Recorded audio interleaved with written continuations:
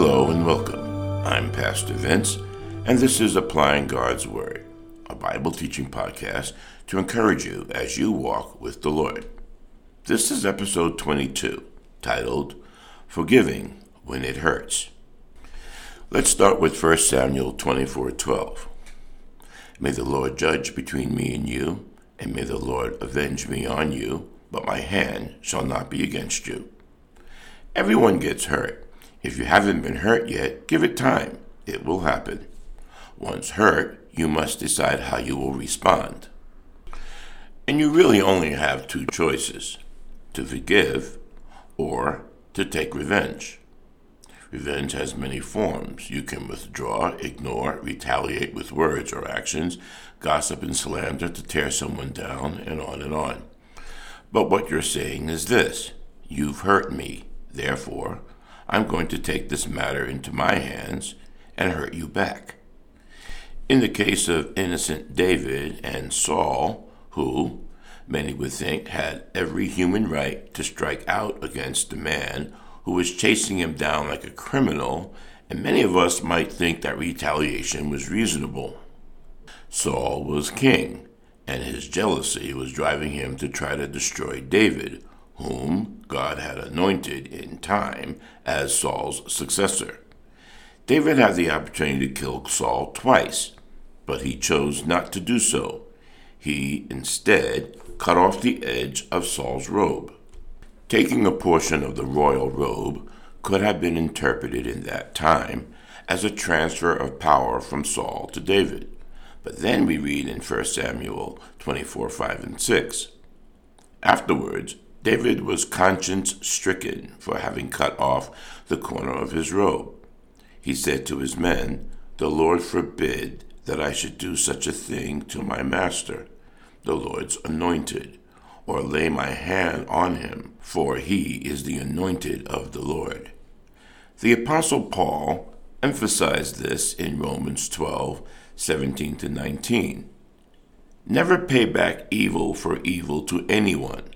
Respect what is right in the sight of all men. If possible, so far as it depends on you, be at peace with all men. Never take your own revenge, beloved, but leave room for the wrath of God. For it is written, "Vengeance is mine, I will repay, says the Lord." Grudges are destructive. We've all seen the wreckage. Some have lost friends because of hurts that were never resolved. A former friend becomes just that, a former friend, and an unacceptable or unwelcome person because one hurt the other and forgiveness was never sought or granted. Pride builds a wall as each one waits for the other to make the first move towards reconciliation. After a while, the relationship grows cold and eventually flatlines. The longer the grudge is held, the deeper and wider the divide grows. This is not how the Lord wants us to behave. Trusting God enables us to act on what we know to be true of Him and what we've experienced in Him in the past, not what we're seeing or feeling in the present. In our heart, we know what needs to be done. The question is, will we do it? Will we humble ourselves and either seek or grant forgiveness, whichever the case may be? Colossians 3:13. Bear with one another and forgive one another if any of you has a grievance against someone. Forgive as the Lord forgave you. In our love for Christ and desire to see Him glorified, there is one perfect aspect that many people overlook.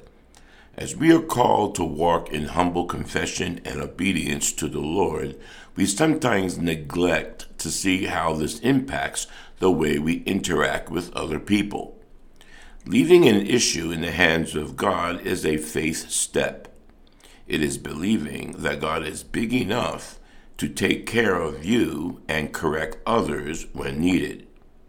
God may direct you to confront others at times, but this spiritual confrontation cannot be accomplished rightly until you have first forgiven. Are you still holding a sword in your hand against anyone? If so, relax your hand and release the sword. Trust that God is big enough to take care of those who have hurt you. Leave your case in the heavenly courtroom where it belongs.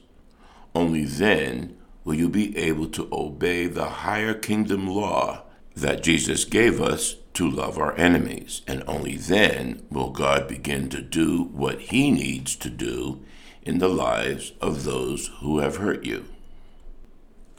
I know for some of us, this can be painfully difficult, but we must remember that the Lord does not ask us to do something we cannot do.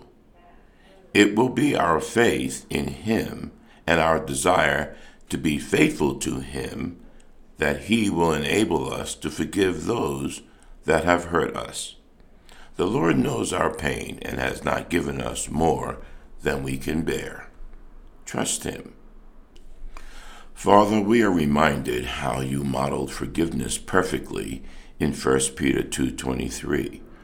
While being reviled, you did not revile in return. While suffering, you uttered no threats, but kept entrusting yourself to him who judges righteously. You live in us. Help us to rely on your grace to forgive and even love those who have hurt us.